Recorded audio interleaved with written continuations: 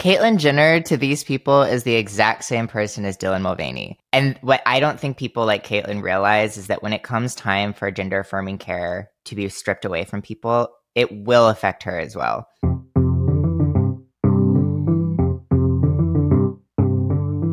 Hello. I'm Matt Bernstein, and I am so excited to welcome you to A Bit Fruity, the weekly podcast where we'll be joined by celebrities, journalists, thought leaders, and experts, and just dive deeper into the people, the events, the culture wars that are shaping the world around us. I am truly so grateful and happy that you're here today. If you like this podcast, you can follow us on Spotify or Apple or wherever you get your podcasts to be notified when we release new episodes. You can also find us on Instagram at A Bit Fruity Pod and on YouTube. All of those links will be in the episode description. Today, we are joined by an extremely special guest. She and I have been friends since both of our past lives.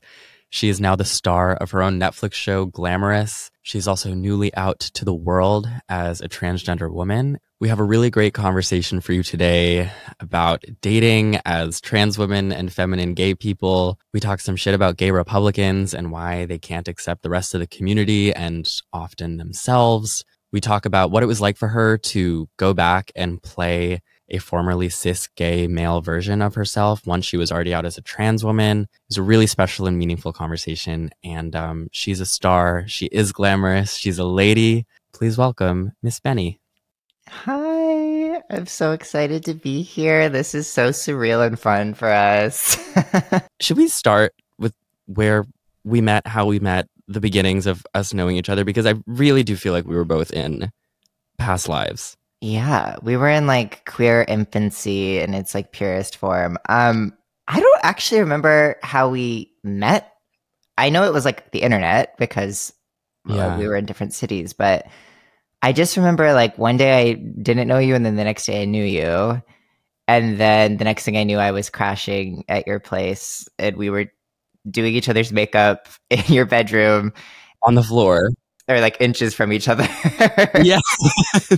So I was a college student and I was living with my roommate at the time it was in the Lower East Side. It was a 6th floor walk up, a lot of mice.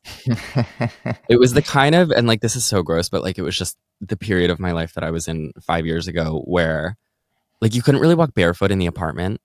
Yeah. Without the bottom of your feet turning black. Sort of situation. And how kind were you not to even remark about that? It was so funny because I was like so like I love makeup, I wear makeup, but then I was so scared to be like too like womanly about it, like whatever the hell that means. No, totally. And so you and I were like being so delicate in how we put it on, but we both clearly wanted to like go heavy. Well, what's so funny is I remember us sitting on the floor for like actually an hour and a half, probably like doing our makeup. And then this morning in preparation for recording this, I went back and I looked at the pictures of us and you were wearing like a wink of eyeshadow. I think like 2 shades of it, like neutrals. It was like tiny neutral. Yeah, exactly. Yeah. But, and I don't think we actually went anywhere because we were both 19. Yeah. Even if you have a fake ID, it's really hard to use it in Manhattan because places are really strict. We also were very like, if I remember correctly, we were like dressed in like devil and angel. Yes. Something like there was some sort of costume element that I genuinely don't remember how it came about. But when I see those photos, I'm like, oh, you're literally like a Hell's Kitchen demon twink. Like you're literally in that photo. You are exactly that description. And then I don't know what the hell I was, but it's cute. We got dinner one night at the Flame Diner in Hell's Kitchen. Oh my God, I walked all the way there from wherever I was before, and it was like way too long for my LA legs, by the way. I think I remember telling you, I was like, oh, I walked here. It was so chic. Meanwhile, I was like panicking on the walk over because I was like, this is not for me. I remember we sat down and you were like, cute inner corner highlight. You know, I was really looking for affirmation at that point in makeup because I didn't know what the fuck I was doing. And I was like, let me be a little bitch about this. I'm gonna make this little one feel so bad. Well, you did make me feel bad, but you were like, you know, if I were you, have you thought of mascara? And I was like, have you ever, this is so weird. Have you ever thought of putting on makeup? Like I was really, Wow. It was because I didn't know what I was doing. And I was like, honestly, I think mascara looks bad on me. And it was, I didn't know how to do my makeup. And I do want to say this was me trying to protect you because the first like 2 years that I wore makeup when I was like 14 and 15, for some reason in my mind, doing eyeshadow felt like no one knows that I'm wearing this. But wearing mascara was like, oh my God, I've put, the glitz and the glam on. And so I used to put on like a wash, what we call garage doors of just red. I mean, like bright red eyeshadow. And then I wouldn't dare put on mascara because I was like, no, then it's like punk. It's like, I didn't try. Like, it seems like effortless. And when I looked back at those photos, even then, I remember thinking, what an idiot. You got to put mascara on or it just looks like you didn't finish.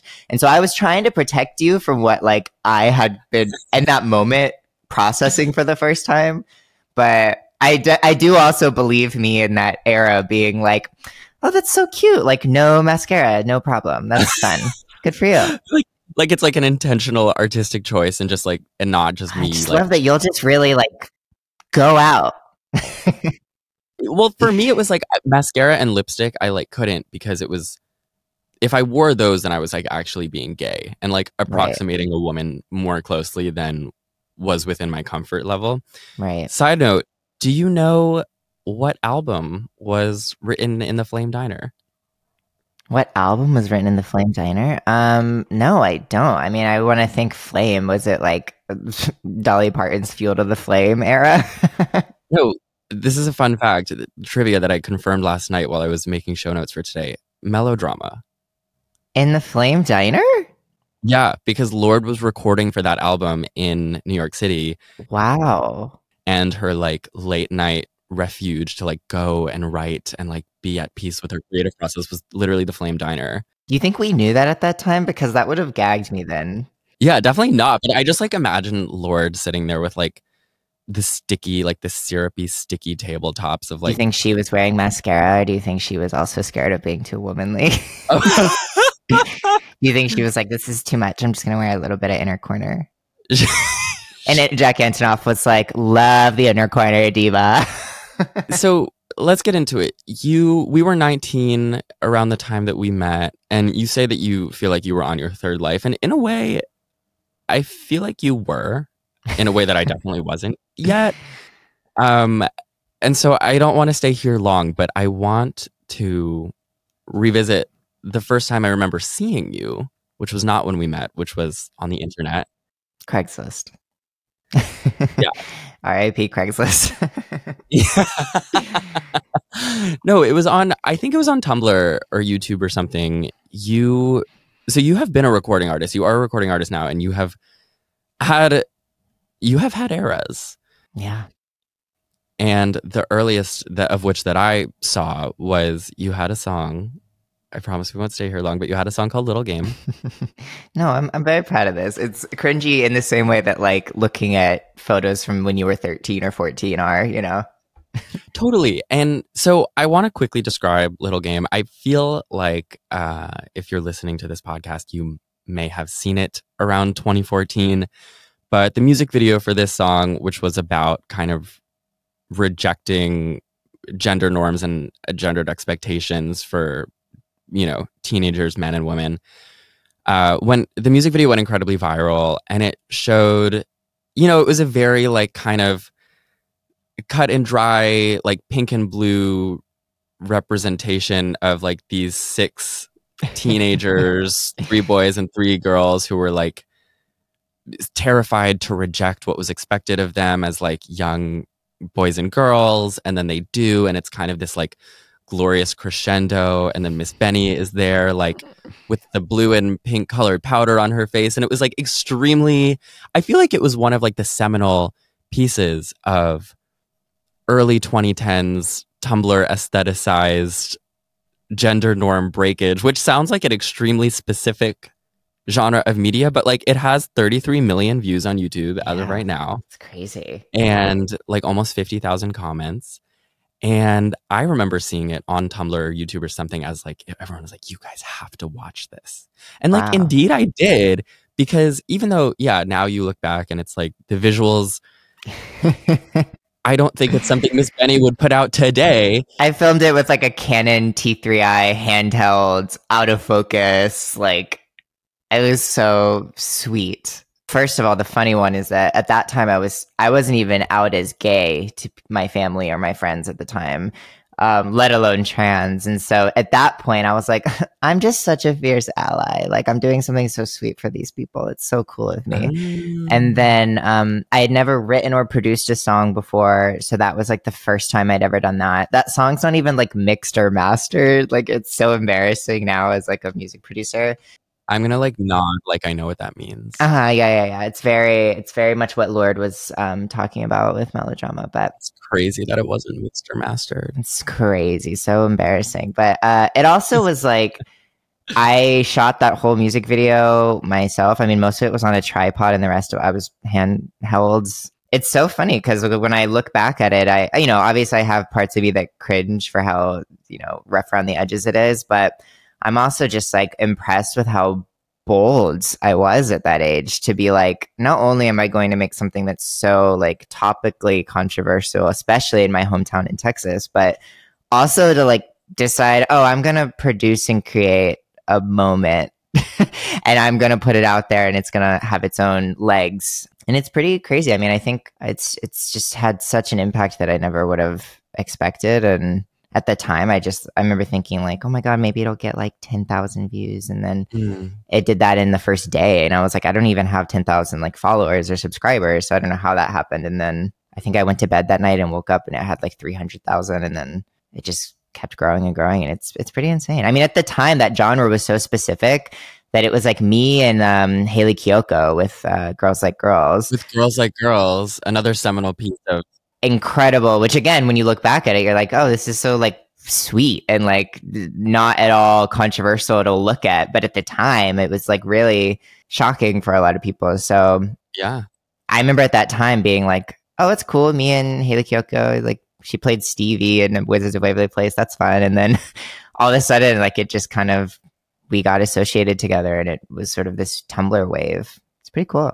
What's interesting about Little Game, I watched that video when I was a teenager. It had a big effect on me, and I know it was having a big effect on a lot of other like teenagers at the time. But I've grown up. I haven't like watched Little Game in a while, but and you've never talked about anything relating to gender ever again. But I went back and I looked at some of the recent YouTube comments. I went to the YouTube video and I clicked newest for the comment for it. Oh my God. And I have some screenshots of them that I want to read to you in no particular order. Okay.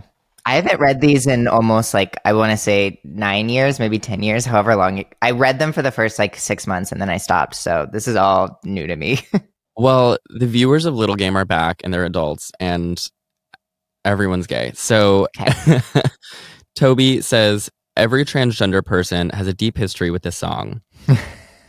Bluesman says, I used to listen to this when I was younger and now I'm trans mask. I think this is where I started to realize. Wow. Now I'm back. Loved this song as a kid. I'm transgender.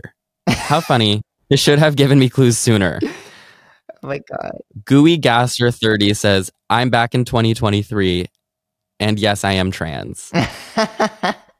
Stole Teachy Toby's Gender says, this was my childhood song. I can see why I'm transgender. These are all in the last week, by the way. Wow. Listening to this song again as a trans man, is it weird that it hits differently? Oh, wow. I watched this on repeat in middle school and now I'm trans. Oh my gosh. Also, you, Miss Benny, are trans. Is it? Yeah. Oh God. Spoilers. Well, I don't know why I said that like an accusation. Like, you're transgender. No, it's fine. You could accuse me of that. I'll take the allegation. It's like almost prophetic in a sense that you made this thing when, you were in like 8th or 9th grade that was almost like foreshadowing not only for your own like journey with sexuality and gender, but also for like millions of other people.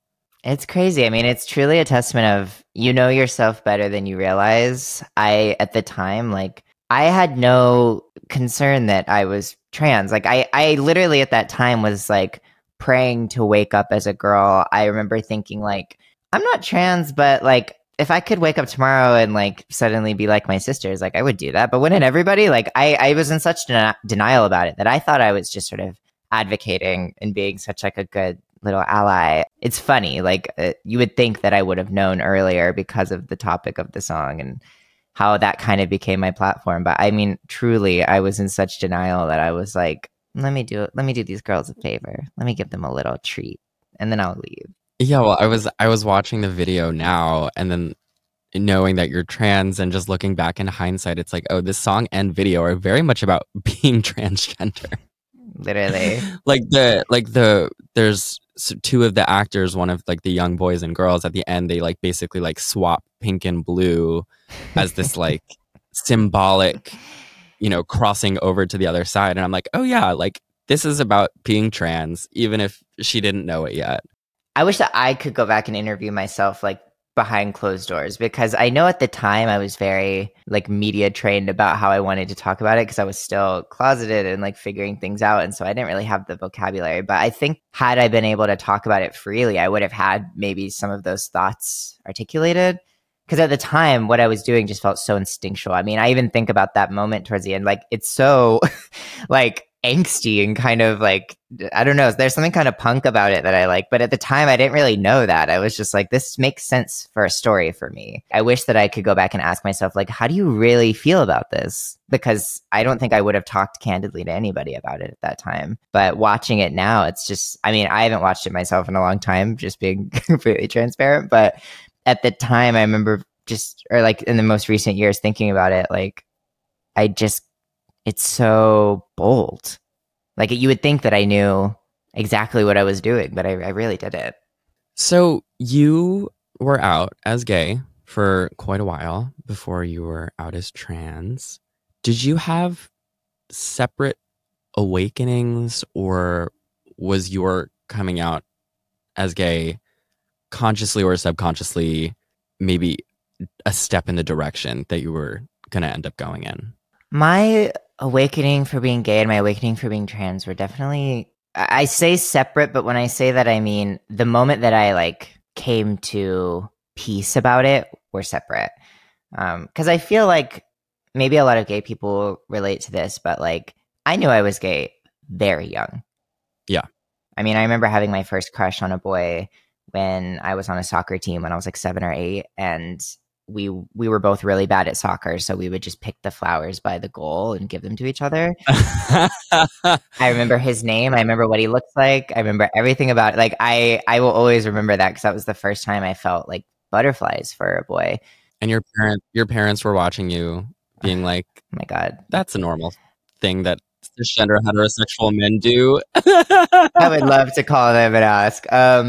No, but I had that moment when I was as early as like 7 or 8, but I didn't have my awakening of like, oh, I'm gay until I was probably like 11 or 12. And so in the same way, being trans, I knew since I was very little that I wanted to be a girl and that I felt like a girl. And I remember before I even knew what the word trans meant, I mean, this was probably when I was like 8 or 9. I remember praying that, my only concept of like wishing for something was God at the time. And so I remember praying every night that I would wake up and magically be like my sisters. I don't know why, but and at the time I thought it was because I didn't want to like boys, but I think later on now I realize it was a lot of things. But I would pray to like wake up as a girl, and then I would wake up and I would feel devastated, and I would like start every single morning like that, which is such like a clear sign of a kid experiencing gender dysphoria.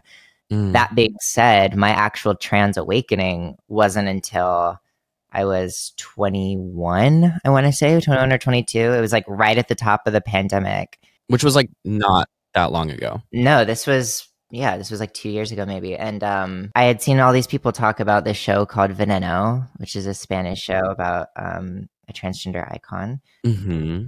It looked amazing. It looked like really, I remember at the time it was a scene of this, from the scene, you would think a little boy like at an altar walking down and strutting in like this Catholic garb. I don't know. And I thought, oh, that looks fierce. I'll watch that. And then I watched it. And in the first episode, there's a scene where this young queer person who's questioning their gender talks to their trans icon and gets to ask her, when did you start transitioning? What was that like for you? And she answers, and then she looks to the young queer person and says, "And when will you start?" And it, like, I remember I had to pause it. I was with my friend at the time, and I walked to the other room, and I like hyperventilated and started crying. It was just like it finally connected to me after years of questioning, that I was like, if somebody asked me that question right now, I would just immediately think about how desperately I wish I could say, right now, I'm starting right now. Like, this is the moment I'm starting. To answer your question, my awakenings were definitely separate, but they were something that I always knew about myself. It just took quite a while to make peace with it. Yeah. And you say that you had those feelings when you were young about just wanting to wake up one day as a woman. Did you, because feel like that's, not only an experience that all like a lot of trans youth share and trans people share in general, but also like, I feel like a lot of, it's a blurry line between that and also like the experience of gay youth and queer youth generally of like, do I want to be a woman? Because I had a lot of moments where I questioned, like, do I want to be a woman? And when I came out as gay to my mom, I remember we had like a long sort of back and forth, like over months, where I started feeling comfortable with my femininity. And I remember one time I like went to the Gap and bought women's jeans because I was like, they just fit me better. It's not really not that deep this time, I promise. And she was like, do you want to be a woman? Oh my God, my stomach dropped. And I feel like a lot of people, both in and out of the community, those feelings kind of end up all being in the same basket of like, am I gay? Am I a woman? Am I a man? Am I non-binary? Am I, whatever. I guess when you came out as gay originally, were you like, at the time, were you like, oh, this is the reason I'm having those feelings. It's because I'm gay. And now those feelings should feel resolved. And then they weren't. Partially. I mean, I remember when I came out as gay, I felt I didn't have an entirely positive experience coming out as gay. I want to start by saying that. But I will say that the feeling I had after, no matter the negative or the positive attached to it, was just relief. I was just happy to know that I was like in the thick of being out, because I had thought of it for so long and it had just worn me out to think of it. And so I remember at the time I felt just general relief about my identity. And so that bought me some time. And then I was living in LA around the same time. So I just left my hometown, and it was really easy for me to compartmentalize my trans thoughts, because I gave myself, every couple chapters of my life, I'd give myself a little more freedom. So, I came out as gay. That felt like freedom. That meant I didn't have to think about it. Right. Then I started wearing makeup. That felt like freedom. So then I didn't have to think about it. I started dating. That felt like freedom. And so I didn't have to think about it. And truly, it felt like this sort of thing behind me, like lurking behind my shoulder. And I was just able to kind of distract it for a really long time with other exciting things. And then it just kind of bubbled up to a point where I just got, I mean, I feel like a lot of trans people have talked about this, but when the pandemic happened, I had no distractions. There was nothing but time for me to be home. And genetically speaking, my like facial hair grows really fast.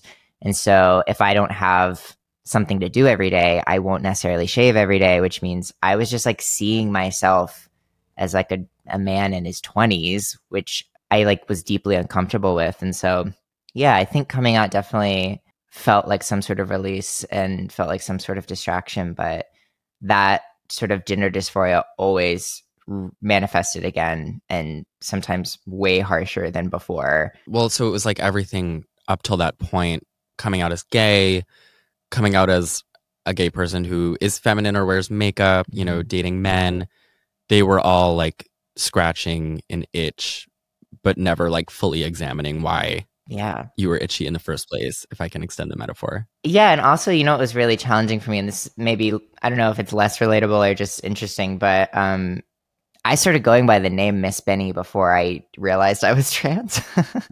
I remember. I was like, oh, what a fun, quirky artist name. Yeah, and it's funny. Like, this was sort of a through line through my whole like queer adolescence, where I started wearing makeup when I was like 14 or 15. I started publicly wearing makeup when I was like 15 or 16. And I remember my dad's justification for me wearing makeup. And I will say, my dad has come a very long way since this moment. my dad never had an issue with the fact that I was cross-dressing. He had more of an issue with the fact that I liked boys, right? And his reasoning was that me wearing makeup wasn't feminine. It was because I was like a rock star. Because my dad like idolized rock stars in the 80s. I like held on to that idea for a long time, where even to myself, I saw Miss Benny as like a persona, as if I was like a drag queen. Like, this is like something I put on and then I take it off and I go home. I used to say that when I put on makeup, I wasn't trying to feminize, I was trying to decorate what I naturally had. Which was very much us doing the angel and the devil. You were like, I'm going to use one brown eyeshadow to decorate my face as it is. We're like a little bit of tinsel. Right. A wink of chapstick and that's it. Just a little flourish. I'm actually a woman. Yeah. And it wasn't until the pandemic hit that I realized like, oh, I'm not visible at all. I'm off of social media. I'm not leaving my house. And yet I still want to be Miss Benny. I still need an outlet to do that. And so that's when it became more apparent to me that this wasn't something that I was cultivating as a creative output. It was something I was cultivating as like a euphoric state of being. And that was really strange for me because I had spent years sort of making peace with just being like a feminine gay guy. And I was also like, I was kind of like a successful gay guy. Like, and I mean that in the way of my goals at the time were to be like validated sexually and validated romantically and validated socially. And I was like really good at that. And so I was like, oh, I must not be trans because I love being like a hot, young little gay twink. Right. Which you were. Which I was. She killed it. Which you were. We ate it up. I was probably messy on that trip in New York with you, and we don't have to talk about all that, but she was in an era. And to the point that even like when I knew post Veneno, like after I realized I was trans, I was still like flaunting a mustache occasionally because it made me feel more valuable as a gay man. And I like couldn't let that go. I mean, in the trans community, people call that sort of like a denial beard. I had a denial mustache that I was like, I remember the denial mustache well. Yeah, it was hot. I loved it. But I was like, oh, I don't want to look like this. I want to be around men that look like this. Yeah. Yeah. Well, and like confusing the validation and enjoying the validation that you were getting as a gay man with like enjoying being a gay man. Yeah, absolutely. And I feel like a lot of trans people feel this is my relationships leading up to me realizing I was trans were like pendulum swings where the first boy that not first, but one of my first significant relationships, he did not want to touch me when I had makeup on. He would say that he was like, oh, I'm fine with you wearing makeup when we go out, but I don't want to kiss you until the lipstick is off. Like that was his sort of attitude. And I remember thinking that was fine. And then later I was like, oh no, he was deeply uncomfortable with femininity, internalized homophobia, all of that fun stuff. And then my next boyfriend, I like overcompensated and he like loved when I had makeup on, like was very into the makeup because he saw it as like subversive and like punk and kinky and like, oh, totally. Yeah, I've been with guys. Oh, I'm sure with your acrylics. I'm sure. I mean, the men love the nails. Let me tell you, the ones who love it, they love it. Men love the nails. They can't stop eating it up. Yeah, I mean, we're gonna get into this, but I just want to say, like, when it comes to the nails, there are a lot of gay men, and yeah, we're gonna get into dating and hookups as trans girls, as gender non-conforming people, as feminine gay men. We're gonna get there and dive into it. But I will say, just about the nails, it is true that a lot of gay men are turned off by like any sign of femininity, but there's also a lot of them, and a good section within this population that's ashamed of it, that like really love the feminine stuff, whether you're trans, whether you're like a femboy.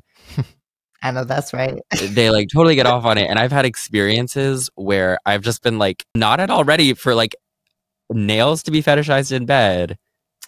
And yet there we are, taking our clothes off, and like men will be like, can you twist my nipples with your acrylic nail? I was like, we didn't discuss this.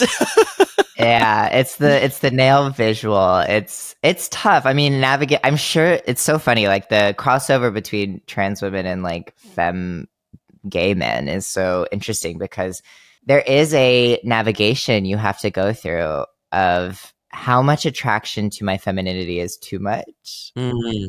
and how much is like suddenly not good. I mean, I remember there was like an early trans like sexual experience I had where this guy who I was like, oh, he likes that I'm feminine. He likes that I'm like a trans girl. Cause this is when I was like living as trans, but not out. He said something that like immediately made me realize, oh, there is a balance to be had here, which is, was we kissed and he was like, oh, I love how like feminine you are, but I feel your stubble. He was like, I love that I can like feel this. It's like soft and then rough. And I was like, ooh, that bites in a different way. Like there, that was like, that means that you like, you see this as like some sort of perverted, like, yes, twist. Like, I don't know. It made me realize like, okay, like there are going to be men that like eat you up, but that does not mean you have to serve them a plate. You know what I mean? Absolutely. When I first got to New York when I was in college, I was a total Grindr addict. Yeah. Because it was like I felt like a kid in a candy shop. I just like couldn't stop. Gay twink like moving to a big city and like getting we all access know the story. to the apps. Yeah, that's we all have to go through it. It's a canon event, as TikTokers say. Absolutely. I was not special in that, but I did, you know, in my time on that app, which was extensive, I played around a lot with the way that I advertised myself. As far as, you know, the picture that I used on my Grindr profile. And I, you know, when I would have like I was so skinny then. And when I would do like my little like skinny 110-pound boy abs with no nails and no nothing, you know, I would get messages and they were pretty like run-of-the-mill Grindr messages. And then sometimes I would change it to a picture in my full beat, like expecting not to get any messages. And there were definitely fewer. Yeah. But the ones that I did get were people being like, hi. And I'd be like, hi. And they're like, are you wearing panties to match that eyeshadow? And I was like, wait, what? Yeah. It's like the second you start expressing yourself in a feminine way, people definitely consume it as a fetish all the time. Yeah. And I will say, like, as someone who was like scraping the bottom of the barrel for validation at that time, I was like, no, but I can if you want. You know, it's you would eat it up too for a check, let me tell you. I was an employee. Yeah, I basically at that time I remember I did the same thing as you. I mean, I was doing the same thing as you even while I was living as a trans woman but closeted. Like I was operating kind of both fields because I was like, this is probably the last time I'm going to get to use this marketing, so I should soak it up at least while I have it. And the thing that I always thought was so interesting is when I was presenting as a boy, I feel like I'd get like 100 messages, but it was all people being like, hey, like I might be interested in showing up for you. And then when I would post out as like feminine or as a trans woman, I'd get maybe 10 messages, but they'd be people who were like, I will die for you. I will do anything for you. Literally ravenous. And like, that's not necessarily a positive. No. But it was interesting because I realized like, oh, like, first of all, great validation that there are people out there who will be attracted to me. Also scary to think that you then have to vet. I mean, what I'm going through right now, that's honestly so scary. And I have like further empathy for women that I have always had empathy for is like, I'm realizing that I love gay boys, but gay boys don't necessarily love me anymore. You know what I mean? Like you're gay. Yeah. Like I totally get it. But that means now my pool of boys is like the bisexuals, pansexuals who like, by the way, if there's any listening, holla, I'm right here. I'm happy. That also means that like now one of my target demographics is like straight men, which I know nothing about. Right. And who are notoriously awful. Right. So it's like I'm suddenly realizing that this, I mean, I've as every gay boy has been through, I'm sure, like I've had to ally through so many of my straight female friends' horrible experiences with men. And then suddenly I'm like, oh, I'm getting this validation of my gender, which is like these straight men are like, no, yeah, no questions asked. I think you're attractive. And I'm like, oh my God. But then it's also like, oh God. Anyway, that's just me mourning the loss of gay boys in my DMs. It's okay. Now they're like, instead of being like, hey, they're like, hey. I'm like, hey, girl. I love you, queen. And you're like, they're like, can you be my drag mom? And I'm like, can you kiss me? Like, I'm like, how dare you ask me about what extensions I'm wearing? Come extend a hug, please. One of the things, so in Glamorous, which is your new series on Netflix, say it again, which is just truly fucking fantastic. You play a kind of gender nonconforming early 20s gay boy named Marco, who in the end we discover is perhaps questioning whether he's a gay boy at all. But we kind of follow his like trials and tribulations of some of the things that we've been talking about as far as early adulthood, sexual and romantic experiences and first, which for queer people, like usually don't happen in high school. Like that stuff usually does start happening in, college or in your early 20s. And I remember one scene where Marco first meets Parker, who's his kind of like masculine, hot finance bro fling on and off boyfriend situation. They go to Parker's apartment and they like hop in bed for like what is presumably their first time having sex. And you see Marco's high heel just like kick up, which was just like, I know that's a very specific visual reference, but I was watching the show and I saw this like feminine gay kid with the high heel, running off to bed with this other gay guy who is wildly attracted to him. And I was just like, I wish I had seen that when I was 18 and when I first moved to a city and when I was first on Grindr, because at the same time, and I think people might be able to relate to this, especially the young gay boys and other queer people or non-binary, gender non-conforming, whatever. At the time that I was coming into myself as a queer person who wanted to wear makeup, who wanted to explore my femininity, I was also coming into myself as like a person with Grindr. Right. Those two experiences did not feel like they could happen in the same universe because gay men can be really shitty about femininity. Yeah, and it's internalized, like it's kind of taught, and I mean, demonizing femininity is taught to men in general, especially within themselves. But it's always interesting to me because it typically comes from a place of self shame. I find that a lot of the times, I mean, I don't know if you relate to this at all as like a very flamboyant person, but what are you talking about? Sorry, I didn't mean to out you to everybody in the world. On the A Bit Fruity podcast. You're like, just a bit, not that much. Yeah, just a bit. Or maybe you're saying you're fruity as a bit, like it's a joke, right? There's lots to be dissected with that title. But no, I was like kind of like at the front lines in the trenches as like a feminine person. And so a lot of the gay people who were closeted around me, it was really easy for them to take out frustration on me. And within the show, I mean, something that we see with Marco's sort of love triangle is like this person, Parker, is very attracted to Marco and like very much wants to be with Marco, but also like has this ingrained idea of like, I think the phrase he uses in the show is like draw attention or like turn heads. He's ashamed. Yeah, he's ashamed. And it's unfortunate because I find that like a lot of gay men love things that are feminine and like a lot of, I mean, think about when we think of the phrase gay icon, a lot of the time we think of like straight pop stars, but women. Yeah. Because we love femininity. We love to see it. We like to see drag queens. We love it because it feels free in some way. But this idea of being like a gay man who loves men is like, totally. It's sad, I think. And I don't think there's anything wrong necessarily with being attracted to masculinity. But when your attraction to masculinity comes at the cost of shaming femininity, that's when I'm like, And I think that a lot of times people, not to get too like campus SJW, but I feel like a lot of times gay men's attraction to things that are only masculine, to men that are only masculine, like even if they're not going out and being like, fuck femme guys, I hate femme guys. Like, I think it is worth being examined.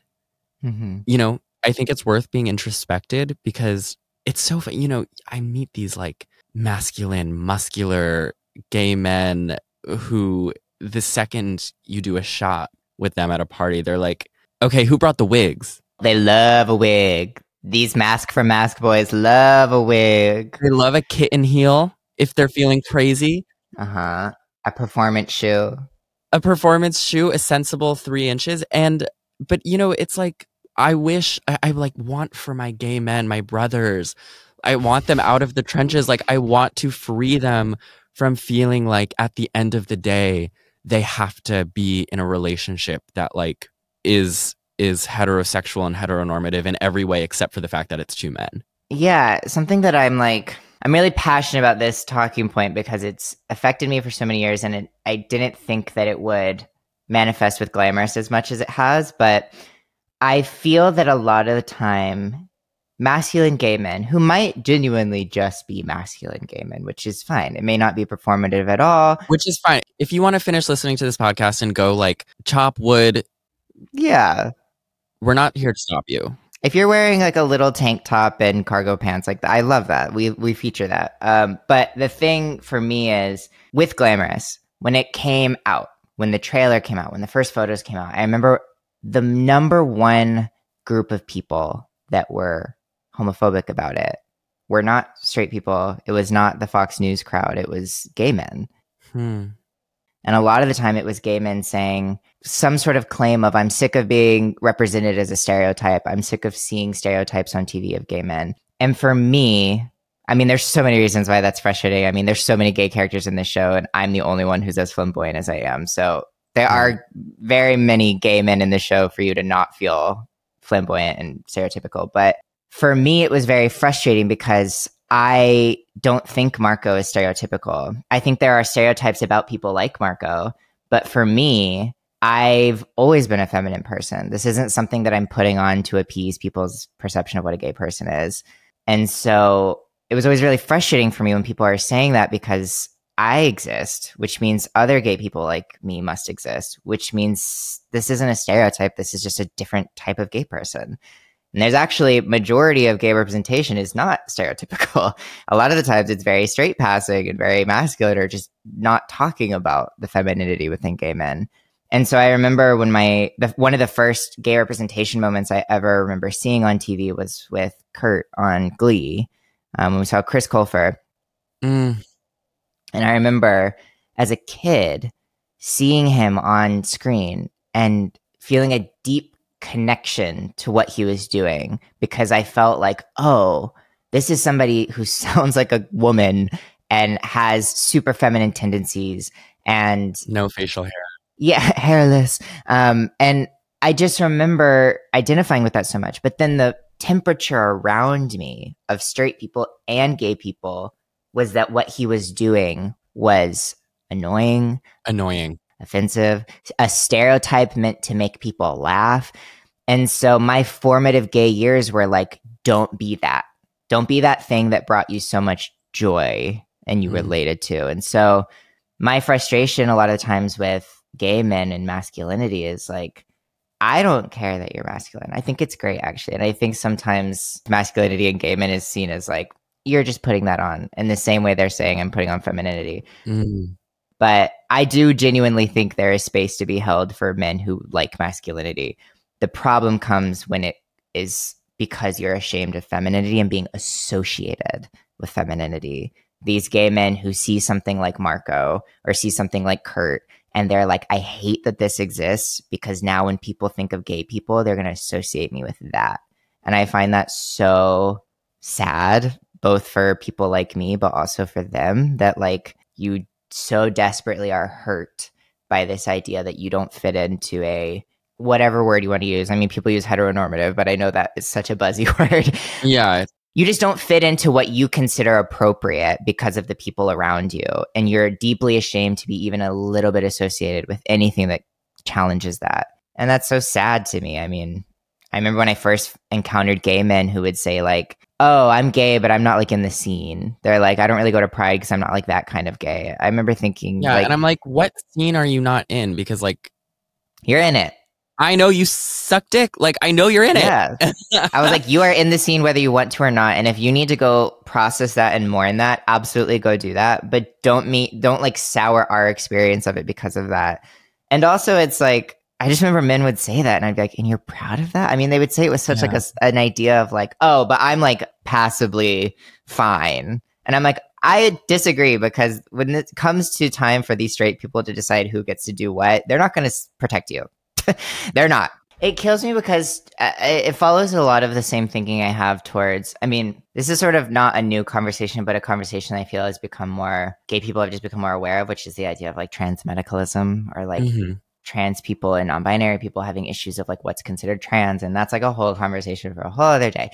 You want to give like the 2-sentence summary of what trans medicalism means? Sort of. I mean, I might botch this a little, but it's sort of the idea that if you are not medically transitioning, whether that's through hormones or surgery, that you are not under the trans umbrella. And so, like, a lot of the argument comes from sometimes older trans women who feel like space is being invaded by non-binary people who call themselves trans non-binary. Extremely nuanced issue with amazing things to be said and talked about that completely gets lost through Instagram, I find. But the thing that I particularly am always frustrated about is when and I feel this way about this sort of log cabin gaze, but it's this idea that there is some sort of acceptable or appeasing idea of what it means to be a gay person, a lesbian, a bisexual person, a trans person, whatever.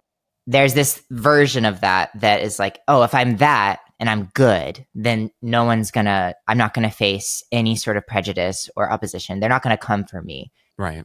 The problem is that conservative people do not differentiate. No. If you are a straight man wearing nail polish and pearls, they will associate you with us.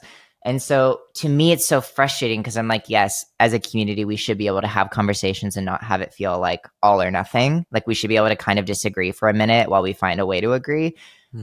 But what's frustrating is when it comes to the way that we advocate for ourselves and the way that we stand politically, it's so frustrating because I'm like, these people, the conservative people, the Republicans, do not care if you are a certain type of gay. They don't understand what you mean when you say I'm not in the scene. They don't care that you weren't at Pride. They don't care that you don't watch Drag Race. They don't care that you identify and associate as a straight woman, as a trans woman. Like, they will see you the exact same as the other queer person next to you when it comes to time to take away your rights, to take away your access to medical attention, to gender affirming things, like all of it, to housing, to your job. I mean, all of the things that you see trans people who are like maybe more obviously tied to their identity, we have to advocate for ourselves. And so it makes sense why a lot of the times queer women, queer people of color are at the front of things because they don't have the option.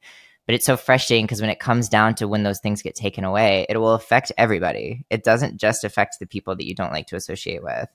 Yeah, I was going through Twitter the other day, and there was this video making the rounds on right-wing Twitter, and I saw that it had thousands and thousands of comments and quote tweets and all of this stuff, and I was like, wow, this must be pretty controversial. And it was just a video of a masculine-looking white cisgender gay couple in a hospital picking up the baby that they had adopted. It wasn't even through surrogacy. It was just the baby that they adopted. And there were 10,000 quote tweets from people being like, this is wrong. And this is like the collapse of society. And so whenever I see these, and they're often white cis gay men who are like advocating for Republicans and advocating for right-wing policies because they're like, if I throw the rest of my community under the bus, then I will reign superior in the end. And I'm like, this is how they feel about you having children. Like, just like what you were saying, these people don't differentiate. Caitlyn Jenner to these people is the exact same person as Dylan Mulvaney. And what I don't think people like Caitlyn realize is that when it comes time for gender affirming care to be stripped away from people, it will affect her as well. Like, I just get really aggravated with people who want to distance themselves from their identity. And I get it. It's scary being queer and having this realization that there is an entire force of people who oppose you before they even meet you or hear about you. But at the end of the day, it's like you're trying to get brownie points that will not be recognized. Like, they're not going to be like, we're going to start to remove all of the legal documents around gay marriage. And actually, we're going to make it so that you can't even be publicly queer at all because that's now a crime. They're not going to suddenly be like, that one's good, though. Totally. You're still a threat to whatever sort of homeostasis that they're trying to protect in some way. And I get so aggravated by that, too, because I feel like a lot of the time, those gay people and those trans people that feel that way and advocate against themselves a lot of the sound bites I hear are like, well, I'm queer, but I don't make it my identity. And that's always crazy to me because I'm like, it is your identity though. Like, And also the people that you're trying to appease don't give a shit they don't. how you compartmentalize it or not. They're like, that's a faggot. And that's it. Yeah. Also, it's like, listen, within a community, if I say like Hell's Kitchen gays or like WeHo gays, you know who I'm talking about because we have an understanding of like, oh, that's that type of person, right? They don't have that. They're going to see those people the same way that they see us. They're going to see the Brooklyn gays as the Hell's Kitchen gay. Like they're going to see everyone as the exact same. So it's just crazy to me. And I'm like, I get it for the idea of when you are somebody who is, we'll use the phrase passable in this case, like a gay man who can pass as straight in some way. Pete Buttigieg. I always call that person Pete Buttigieg. That's really funny. And like no hate, no specific hate to Pete Buttigieg. But like, yes, when Listen, being passable is great. Like be passable, go off, queen. But it's one of those things where it's like if you are that, I understand the attraction of wanting to lay low. Like I get it. You're scared. There is fear there. But someone like me, I don't have the luxury of being undercover. I don't have the luxury of being that way. Like I can aspire to that and get to that point, but I require gender affirming care and I require a space that I don't feel like my life is at stake. And so, of course, my identity is going to be more, my outward identity is going to be more about how I identify. But that's because I have no choice. I'm leading every conversation with someone perceiving me already. So I don't know. I used to feel really gentle about it. And I was like, well, I get it. And like, well, and now I'm tired. I'm angry. Like, I can't believe there are straight people that feel such strong hatred for queer people, specifically queer kids. Yet, like, let alone queer people who feel that way. Like, that is mind blowing to me. But I feel like my understanding of politics and debate when I was a kid, at least, was that a lot of the issues made sense to me as like, oh, right, when you're talking about things about like development and city structures and taxes and like those kind of issues, it makes sense that people would have differing opinions. Like, so you debate and maybe you disagree and maybe that's fine, right?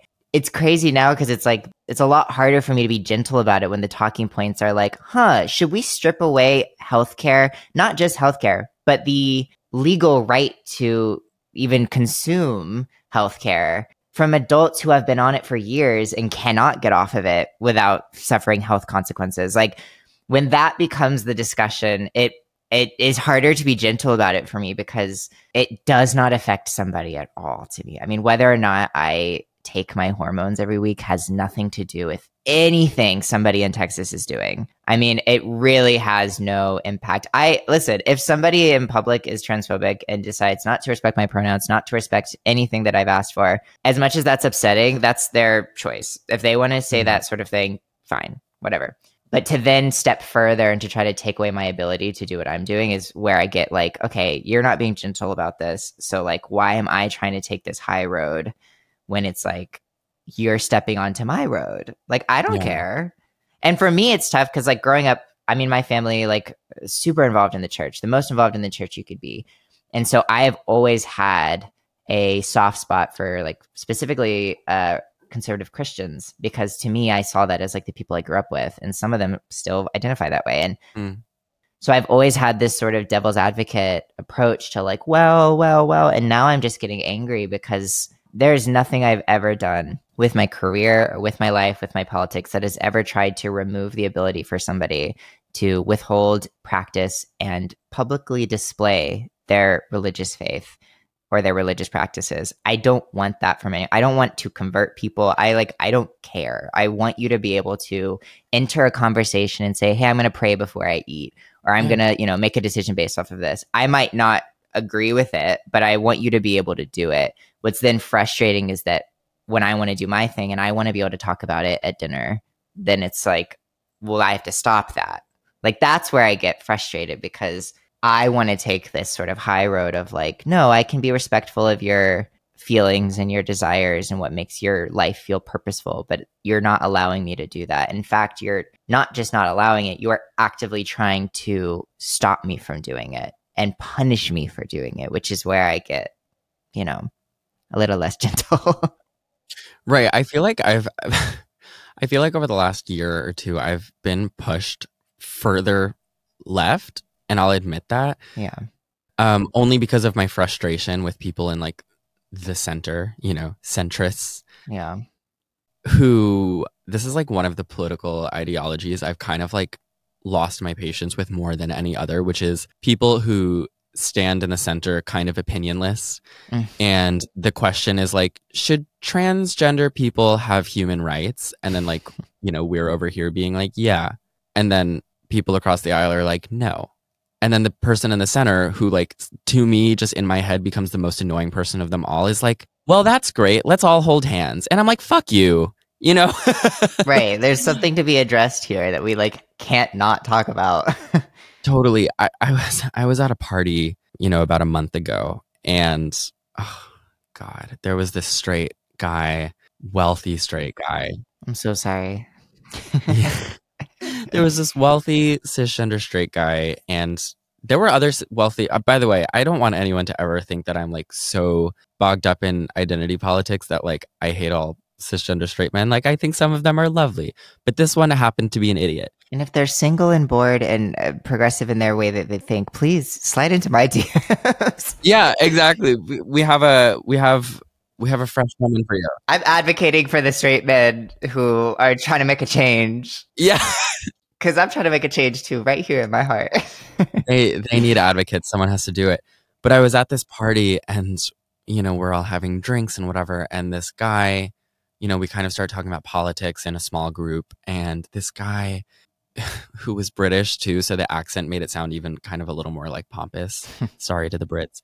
But he was kind of going on about like, I just think the biggest problem nowadays is that we don't really sit down and listen to each other. And I was like, I don't think that's the biggest problem. Personally, like, I'm seated to listen. Somebody else is still standing. Like trigger warning about like self-harm and suicide. But like, I think actually arguably a bigger problem than like us not being all able to sit around a dinner table are like transgender kids in Texas who are like committing suicide when they're 14. Oof, yeah. Like, I don't know. I feel like that's a bigger problem than like the fact that we all can't like sing Kumbaya together. Yeah.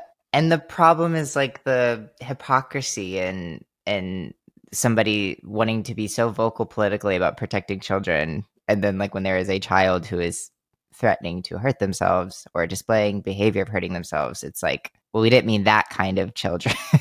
Right, exactly. Like which children specifically? Like tell me, Well, and I will say, like, it's such a weird thing to talk about because trans people and kids in general are like it's crazy that you can't use those phrases in the same sentence without people getting like about it.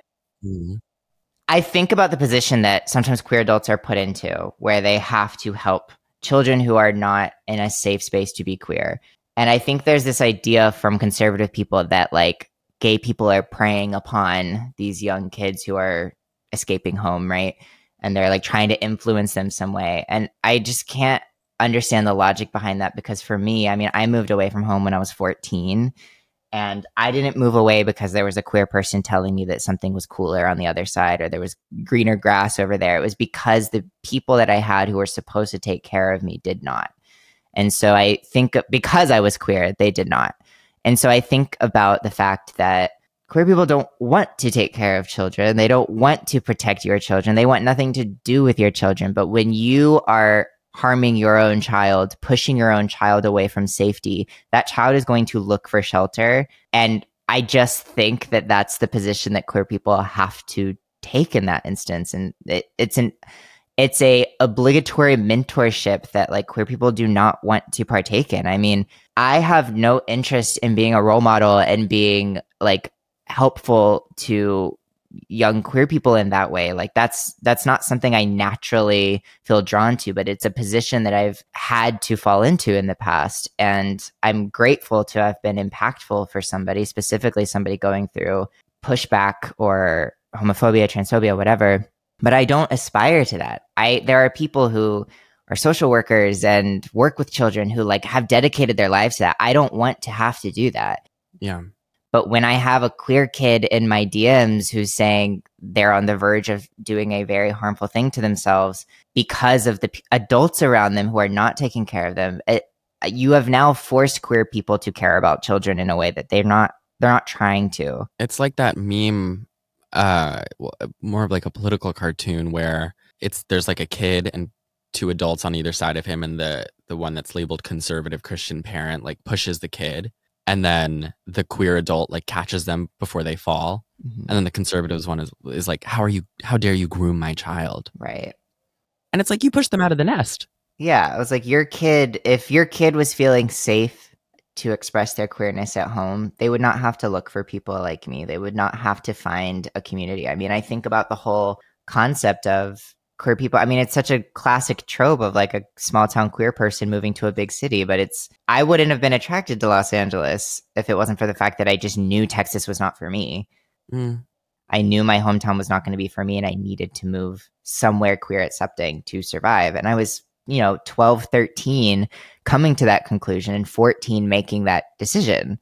And so I don't know. It's so confusing to me and hypocritical because there's such this push of protecting kids. And I'm like, no one protected me in that situation. In fact, the fact that I was queer was what made them put me in harm's way. Yeah. I don't know. I get, that's like a soapbox I find myself getting on lately because as a trans woman, I see my community and my identity being associated with being harmful to children. And that just like cannot be further from the experience of so many trans women's childhoods. Before we wrap up, I wanted to ask, so in Glamorous, you play Marco, who is, as I said, he's early 20s, kind of confidence confused little young gay man. But notably, at least as portrayed in the first season, a gay man until the end. And you are not. You at one point identified as such and no longer do. And I wanted to ask about the experience of playing that role as a trans woman, watching that role as a trans woman. So in the essay that you wrote for Time, which is also kind of your official coming out as trans piece, you wrote, "One day the creator of the show called to discuss Marco's character arc throughout the season. I met him at a bar and I told him about my transition. I knew this was different from the original plan, and I felt we could include this journey in the show by having Marco transition alongside my transition in real life. I braced myself for the worst, but instead we bonded over our love for Veneno and expressed how we both wanted to make something with that kind of importance. We scheduled a dinner with the executive producer, and the three of us made a plan to present the idea to Netflix. These two men changed my life the moment they heard my story and promised to protect and support me in telling it the way that I wanted to." My question is, at what point while you were creating the show, did you start transitioning before you ever started filming?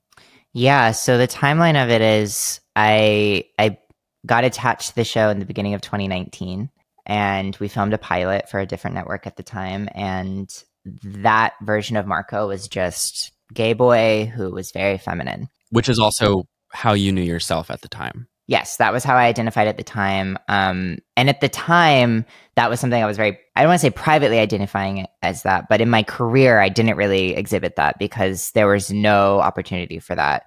And so I had sort of just made peace with I'll probably never get to do that and express myself in that way in my career. As a feminine gay boy. Yeah, as a feminine gay boy. And then the show came around and that felt really validating because I was like, oh, there's space for this. And then the show didn't get picked up at that network, which then sent me back into okay, they don't like this. This is, noted.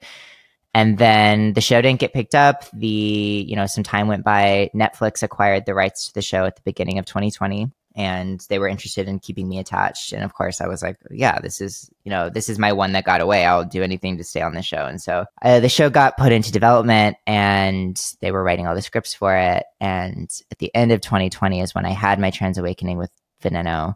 And I was like, okay, I'll figure this out. I started socially transitioning at that time and just taking the baby steps to transition. And then, another year went by and nothing happened with Glamorous. So I was like, this show probably will never get made. I had made peace with it probably will just fizzle. And then one day someone will ask me about it and I'll say, oh, I don't know. I never heard anything else. And then I got a call at the beginning of 2022 2 that Netflix had officially ordered the show, and they wanted me to come on, and they were having me sign a contract to sign on to the show. And I immediately was like filled with joy because I felt like finally this thing that I've waited for, I've worked for, like it just felt like a full circle moment. And then that joy was immediately met with stress because I realized the character was written for a gay boy, and that just like wasn't, at that point I had been socially transitioning for a year.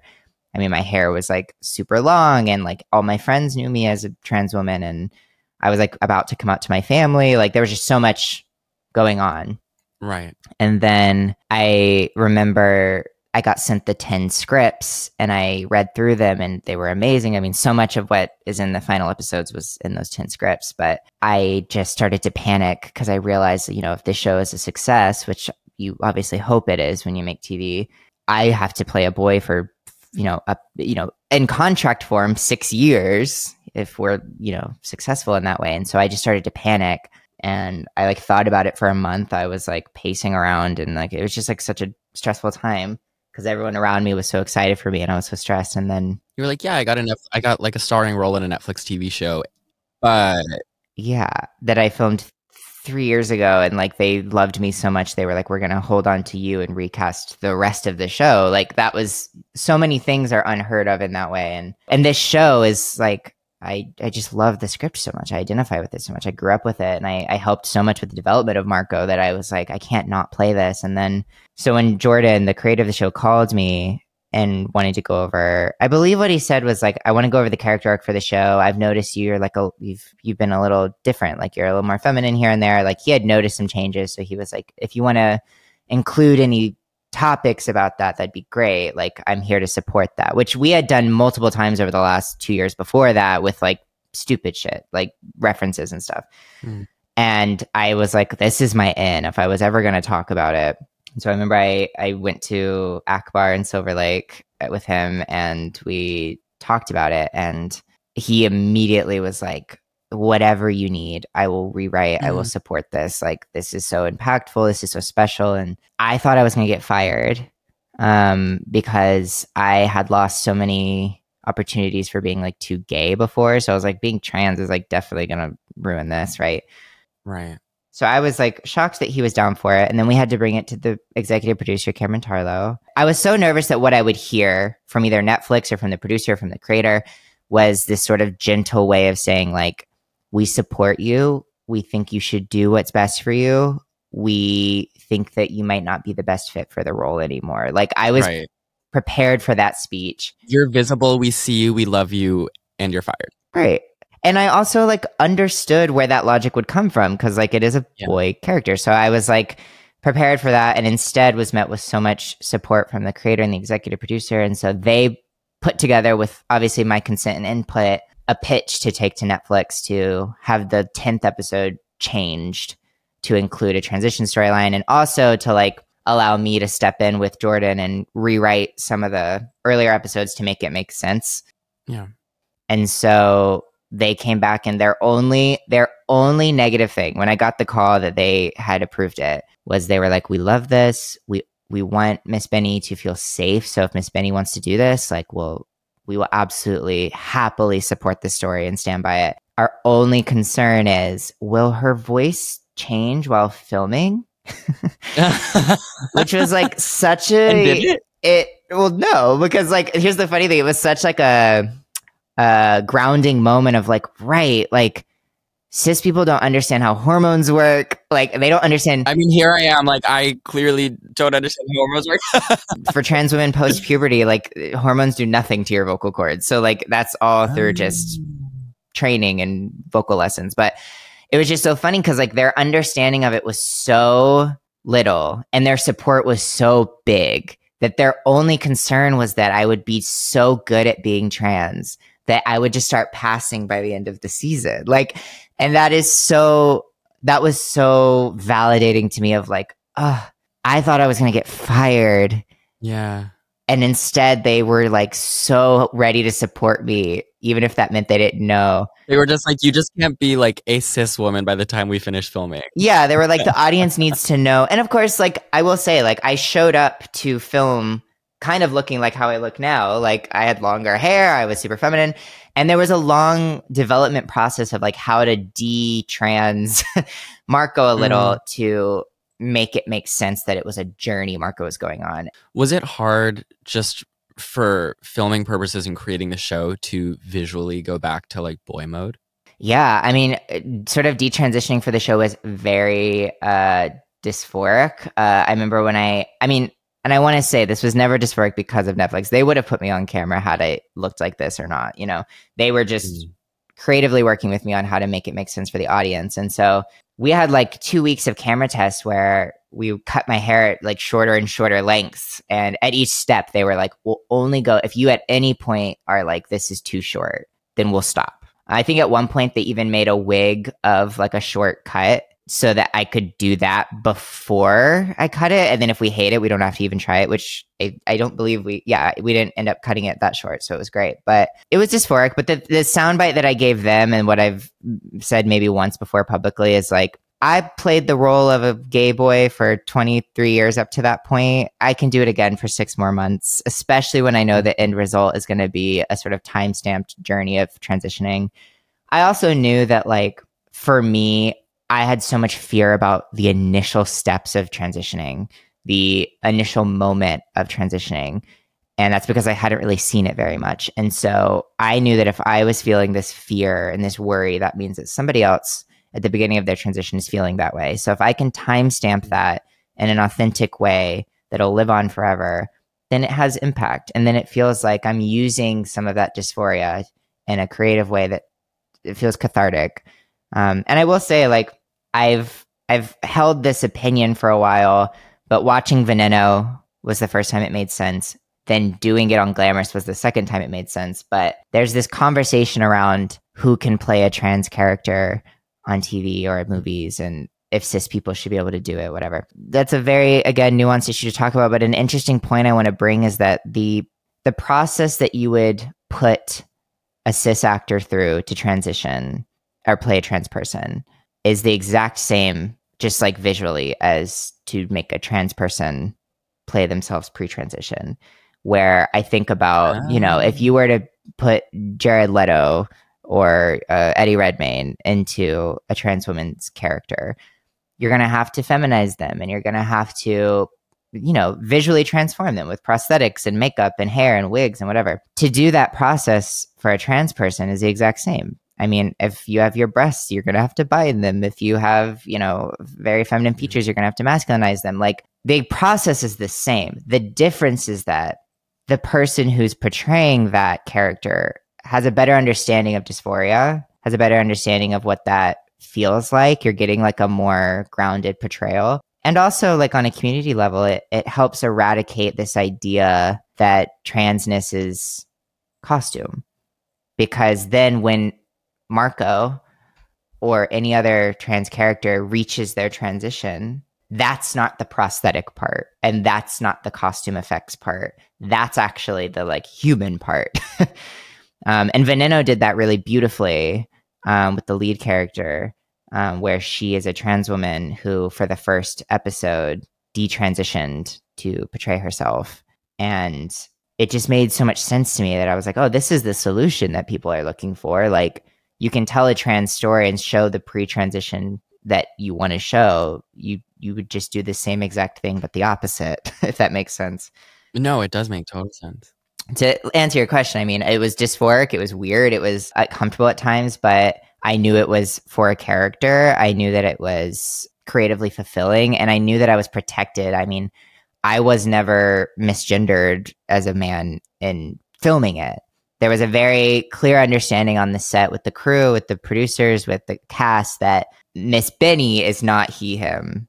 The character right now is. So when you're referring to Marco, and when I'm like acting, like, obviously use he, him pronouns, but once we're talking about me, then it would change. And so that was really sweet. And I was closeted as a trans woman at the time. So Netflix was even really considerate about how we shot the trans scenes at the end. As far as privacy?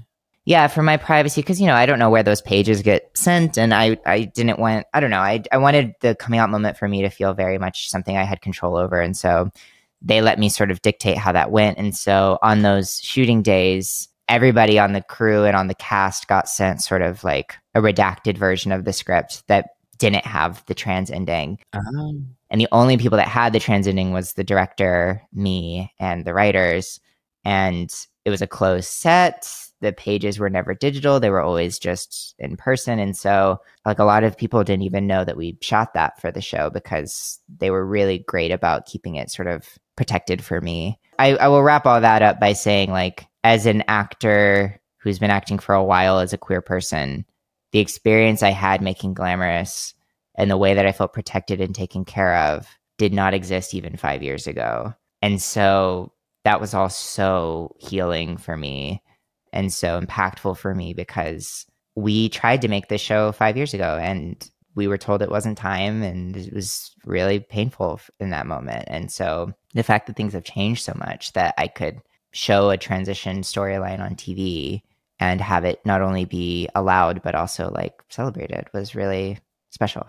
Yeah, and we're all grateful to be the beneficiaries of the fact that it did end up happening, and I'm so proud of you. And from my 6th-story walk up with mice and dust and grime to the television in my new apartment, I'm just so proud and happy to see you shine, not only as an actor but also as the woman that you are. Well, thank you.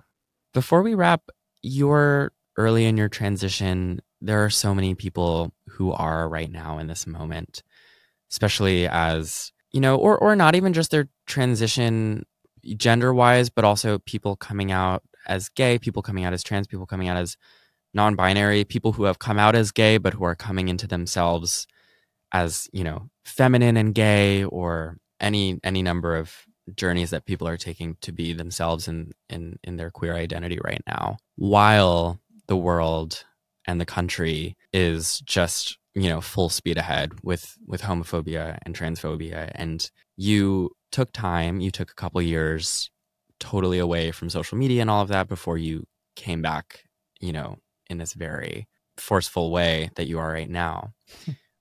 Having spent that time alone to transition, to create this body of work, both professionally and, you know, as yourself, and to create yourself and to become yourself, what would be parting words that you would give to people who are, you know, at the beginning of their journey, who are considering coming out, who are, you know, not sure where their future is in this country? What keeps you going? Well, I would say there's two things that I've tried to remind myself right now. And I am very early in my transition, so this is definitely coming from the perspective of things I'm learning presently. And that's, first of all, to have patience during this because, you know, there's so much excitement about sort of finding who you are. I mean, I remember when I was coming out as gay, I felt the same way, and I threw myself into situations I didn't necessarily need to throw myself into right away. But with transitioning, especially, I mean, you have to think about the fact that you are at the infancy and puberty of a new chapter of your life. And so it's amazing. Every step is so validating and every step is so euphoric, but they are steps. And so to be patient with yourself, I mean, I know we all want to, I still, even when I was a kid, I prayed I'd wake up as a girl. And as an adult, I pray I wake up and changes happen. But you kind of have to just be patient and realize that your transition is not an end goal. It is a process. You're actively in your transition right now. And so patience for yourself, that applies to queer people as well in general, like figuring out who you are as a queer person, especially when you were not able to ever be sort of a clumsy queer kid, is important because you're relearning everything. And then the other thing I would say is really important to me has been to be protective of myself and my identity, specifically my transition. And that can mean so many different things. That can mean be protective by being loud and like physically protecting yourself and like advocating for yourself and being very vocal and visible. I mean, that's such a way of protecting yourself that, like, I mean, Matt, you do that so well for yourself and for so many people. And so that's a very powerful way to protect yourself. But there are other times where I've had to do this. I'm sure, Matt, you've had to do this, but everyone's had to do this, where you protect yourself by removing yourself from confrontation and from visibility to sort of recharge. Because there are times where I feel fierce and fabulous and like I can be at the front lines. And there are times when I feel super defeated and I feel super low. And sometimes my dysphoria alone will push me into those days. I mean, on those days, it's hard to even consider showing up for myself. So in those moments, the form of protection comes in taking a step back. If that's self-care to you, can mean anything. For me, it's playing RuneScape and like not having to look at myself in a mirror for a day, and like getting ice cream down the street and a hamburger because that's my new comfort meal for some reason. I don't know why, maybe it's hormones, but for so many reasons, it's important to protect yourself, and that can mean so many things. And so figure out what that means to you in each present moment and stick to it, because you can't advocate for yourself if your battery's at empty. So patience and protection. And I'm Miss Benny, and this has been Gender. God.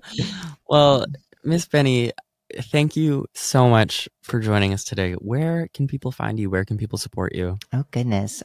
People can find me all over social media at Miss Benny. I'm on TikTok as I Hate Miss Benny, which I know I just talked about self-love. I know that sounds contradictory, but it's a reference to like the early 2000s when websites would pop up of like I hate JustinTimberlake.com. It's loving, I promise. But yeah, I'm on TikTok now. I've been having a really good time over there, not stirring up anything. And yeah, you can watch Glamorous on Netflix right now. I'm super grateful for all of the love people have poured out on the show. It takes a lot to get a queer show like this made. And so anybody who's posted about the show, shared it to their friends, finished the show, watched it again, we see you, we love you, and we're so grateful for you. And thank you so much, Matt, for having me. I mean, it's so crazy to think we've both like blossomed in such, fabulous ways, and it's been such a joy to watch the reach and the impact that you have had. I mean, it's just so inspiring and wild. Well, thank you. And I don't like to think about it because then I'll have a panic attack. So Yeah. I just keep making my little internet posts, and I close my laptop after and stare at the wall. It's smart. So thank you everyone for joining us today. I hope you enjoyed it. If you did, feel free to share it with your friend, with your mom, with your cousin who's not transphobic but just has some questions. Maybe they'll give it a listen. And you can follow us on whatever app you get your podcasts on. It would mean a ton if you rate the podcast. That helps us a ton. It takes 5 seconds. If you did not enjoy the episode, please don't rate the podcast. And but thank you so much. And until next time, I love you. Take care and stay fruity.